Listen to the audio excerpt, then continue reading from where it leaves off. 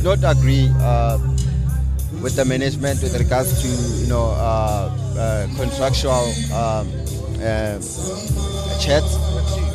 No, with as room sport, and I was not happy. And you cannot stay in an environment where you're not happy. So I took a decision to terminate and leave. And with regards to offers, I had offers abroad. I still have offers till today, But I told myself that when the time is right, when I'm ready, when I'm in a good space, then I'll be back on the field.